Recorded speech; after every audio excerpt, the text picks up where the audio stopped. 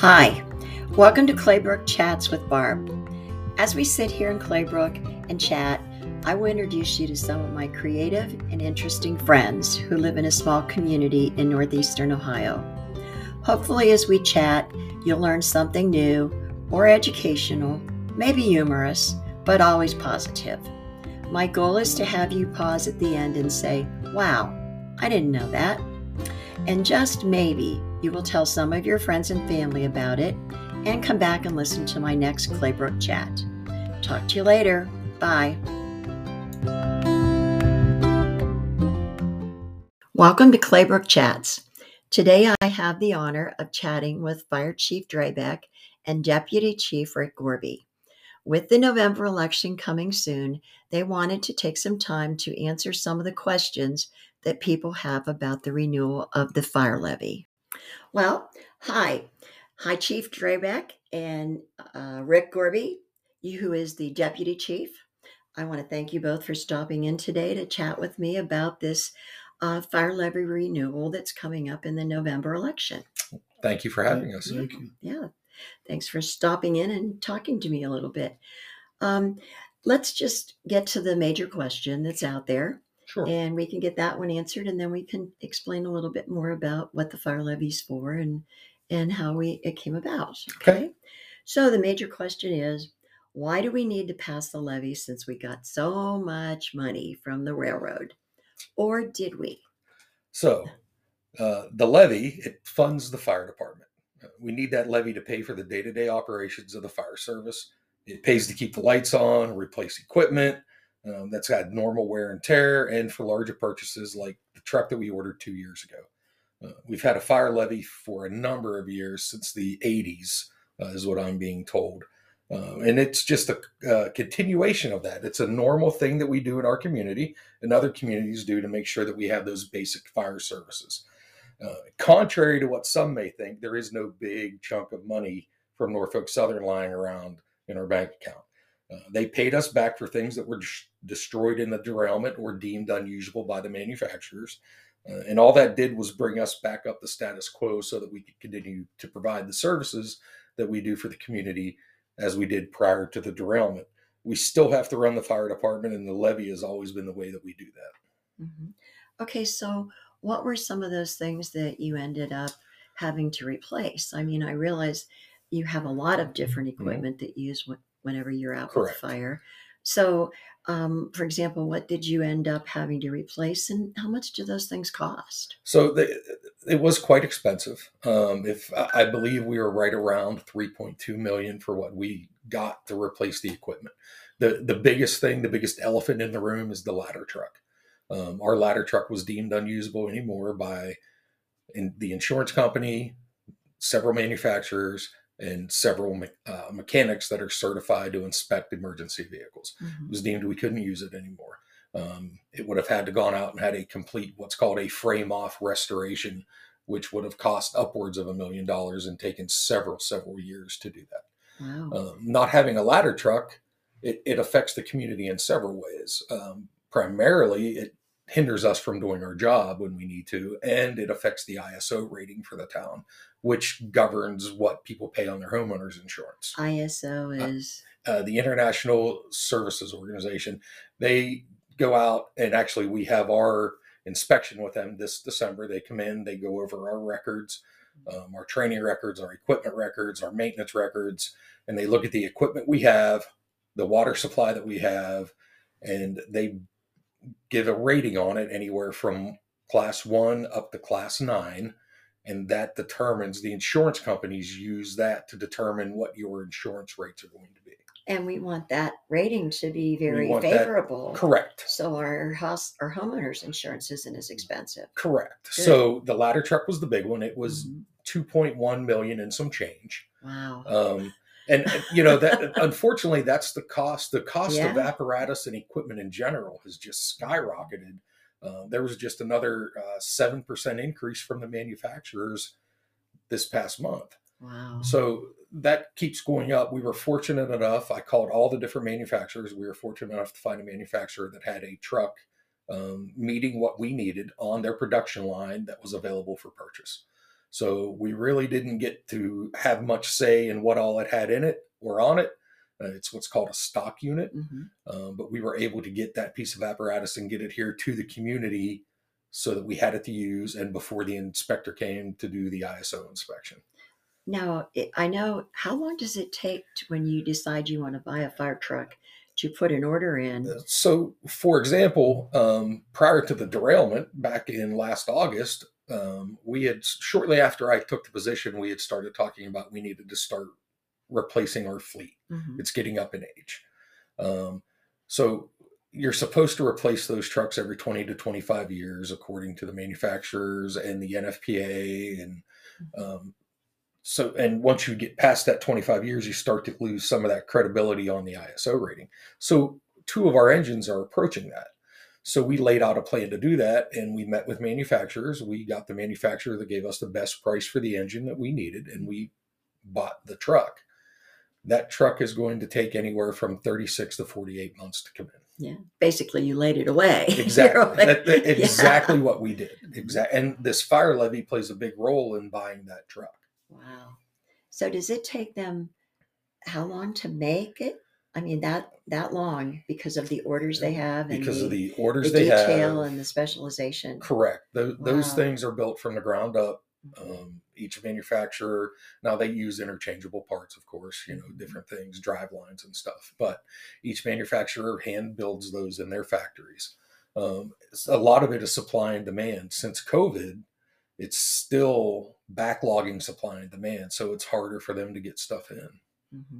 Now, besides the truck, you had to buy a lot of other stuff to go along with it too. We had to replace an ambulance. We had to replace all of our fire gear. All of our air packs. Air packs alone, when you look at buying one single air pack with a face piece and with the 2 cylinders that you need for it, one to wear with it, one to have to exchange out, you're about $6,000 a piece. Wow. And we needed 22 of those to replace what we had. Oh my gosh. Right. Our bunker gear, that's, head to toe protection that we have to have. You're about $3,000 a person for that. So we had to do all of our members, and then we had to do all of the air packs. We had to replace a large complement of our fire hose. We didn't replace it all. We replaced what was on the ground or in use during that incident. We didn't replace everything we had. So we still have some hose that we're going to have to buy throughout the next several years. Fire hoses, you have to test it every year, and inevitably fire hose gets damaged. It starts to break down over time. The same with equipment. Bunker gear is, our gear is only good for 10 years. So we have to replace that every 10 years. So even though we have all new stuff now, we have to start looking at 10 years down the road. We're going to have a very big lump sum payment if we don't start buying additional as we go. So we have to do kind of a purchase plan for the future of how we're going to start buying additional gear, so many sets every year, so that we keep that rotation going, so that we keep our people protected. And that's the main thing, is keeping people protected. Our radios were deemed unusual. We had to buy all new radios.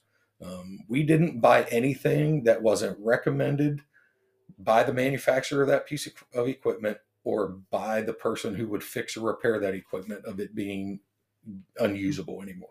Yeah, you just didn't go wild and say, "Oh, we're going to replace everything." No. If it was recommended by the manufacturer and it was involved in that incident, out exposed to whatever, and they said, "No, you need to replace that," then that's what we did. And what we did was we purchased that. We got a hold of the manufacturer for that equipment, purchased that equipment.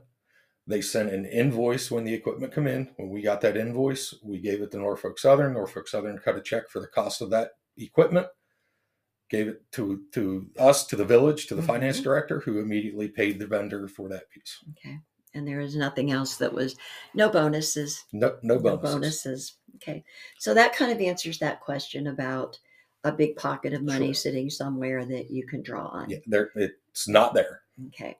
And then other than that, you're just doing business as usual. Correct. Okay. Correct. And the levy that we have on, about how much money does that generate a year? Generates about $85,000, $86,000 a year. Okay.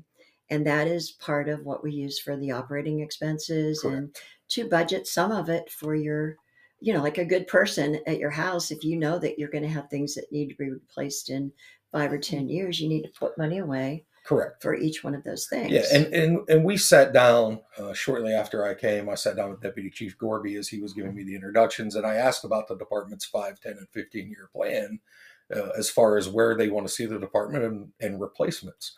And it was something that we didn't necessarily have set in stone yet. So we sat down and generated those 5, 10, and 15-year plans for progression and growth of the department along with replacement of equipment. Oh, that's remarkable. If we went out on the street and said, do you have your 5, 10, and 15-year plan for your finances in place? Yeah. No, everybody going, what? Yeah. It's a necessary evil. It is, whenever you're running a business like this. And the major importance is the safety of the community. Correct. So you need to be doing that, and I'm glad you are. Well, thank you. So I thank you on behalf of everybody out there that's listening. So where does the fire department then get the rest of the money that they operate on? So the majority of it comes from the village in our budget allotment from the village. We get budgeted a certain allotment of money that I have to budget throughout the year to cover fuel costs, wages, ancillary equipment, down to buying reams of paper for the printer and computers, radio equipment, pretty much everything that encompasses that, the lights, the heating, that's what all of that covers. And maintenance on the vehicles, I have to budget that out very stringently. Good. Part of I think we get a little bit confused sometimes as consumers out here or citizens that aren't directly involved. Is the emergency medical services part of the fire department? Are you? Yes. They're part of your area. Yes, exactly. Okay. Think of them as twins, brother and sister. Good. The fire department is a whole, and there's, 2 different parts of that, fire and EMS. The majority of us function in both capacities. There are some that only function in one of those capacities, and that's their choice. That's what they want to do. But the emergency services is a huge portion of the fire department. And that's the part that most of the residents see more often. Sure. Sure. It's on average, not just us, but nationwide, any fire department that does both, 70 to 80% of their call volume or functions that they do are related to EMS. And did EMS take a hit from the train incident? We did. We took a hit from that, and we had to replace equipment from the EMS side as well. We had to replace that ambulance, and then we had to replace the equipment inside of that ambulance based on what the manufacturer said. And that equipment is very, very expensive as well. Yeah, you're talking about medical equipment. Correct. There that cardiac monitors and the bags that we carry our equipment in, the stretcher, all of that stuff. So in a way, we're very fortunate that they did pay to replace all of those things. Yes, for ma'am. us. Yes, because to go out and buy all that stuff ourselves, never would have been able to. We'd have to be asking for a lot more than 1.5 mils. Yes, ma'am. to do that yes, ma'am. all at one time. So, so we talked about the relationship between the fire department and the ambulance services. Has the railroad promised you any other money in the future that we need to? No, ma'am, and we haven't asked for any. We wanted, much like a lot of other departments, was to get the equipment replaced that we had damaged during the derailment, and that's what we've done. Going back up to the firefighters, tell me a little bit and tell us a little bit about what all does a firefighter have to be suited up and to be ready. If the fire alarm goes off and they say there's a house fire, they have to go put special clothes on, and air pack sometimes, depending on that. First of all, they have to have the willingness and the desire to do it. It's not for everybody. Then we require, the state of Ohio requires that you have a minimum of a 36-hour training class. Some departments follow that, some do not. We follow that 100%. If you don't have this certification, the minimal certification, and it's very minimal, in my opinion, it should be a lot more. But if you don't have that minimum certification, then you can come do training, you can be a member, because those classes aren't held consistently every month. Like there's a span, usually every quarter.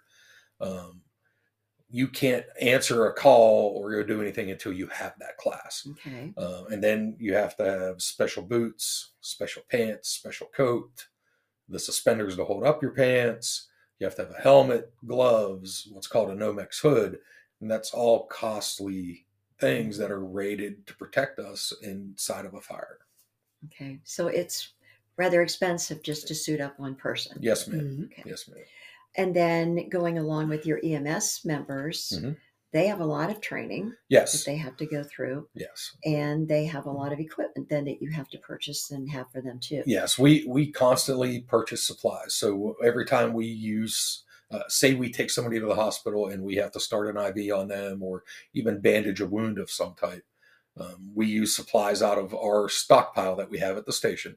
And then I have a guy that goes through that and keeps track of those supplies. And when we hit a certain par level, he calls and orders more, and we pay for those supplies out of our budget. We do, we have the billing that comes in and but we order that stuff throughout the year and to make sure that we have the right equipment and the right stuff to provide the care that we need to. Yeah, just as you would in your own house. Correct. But the things that you are ordering are a lot more expensive than what we would be buying things. Yes, they are. At our yes, own house. So. Is there anything else that you want to talk about? Oh, he pointed to you, Rick. What do you want to say?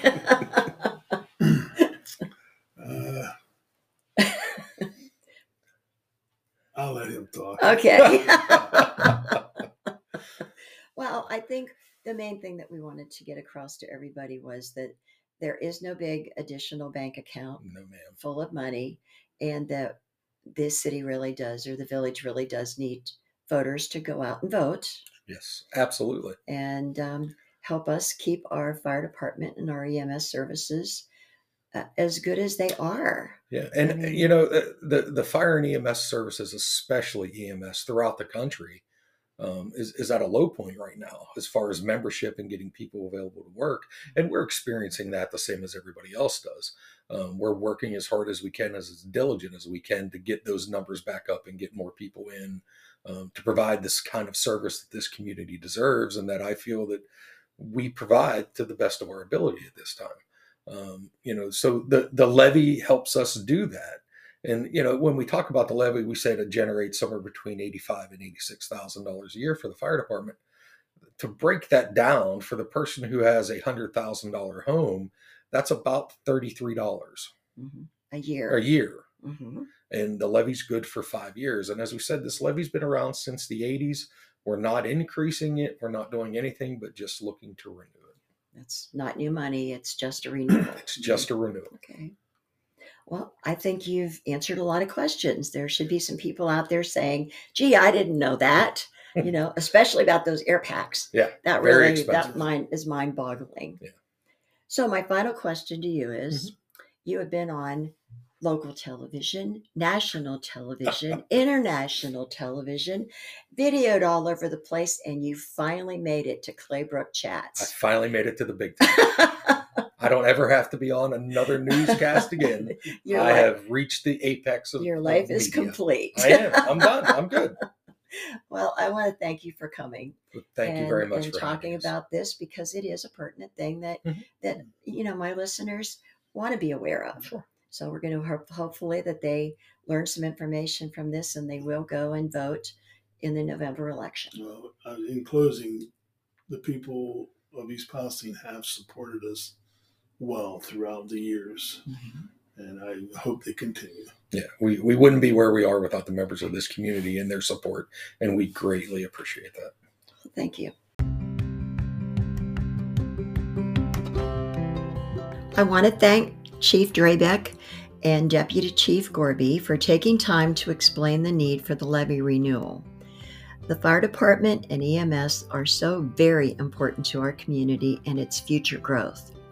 I'm sure some of you had several, gee, I didn't know that thoughts as you listened today. Thank you all for listening, and be sure and remember to vote on November 7th, which, by the way, happens to be my birthday. So happy trails to you all.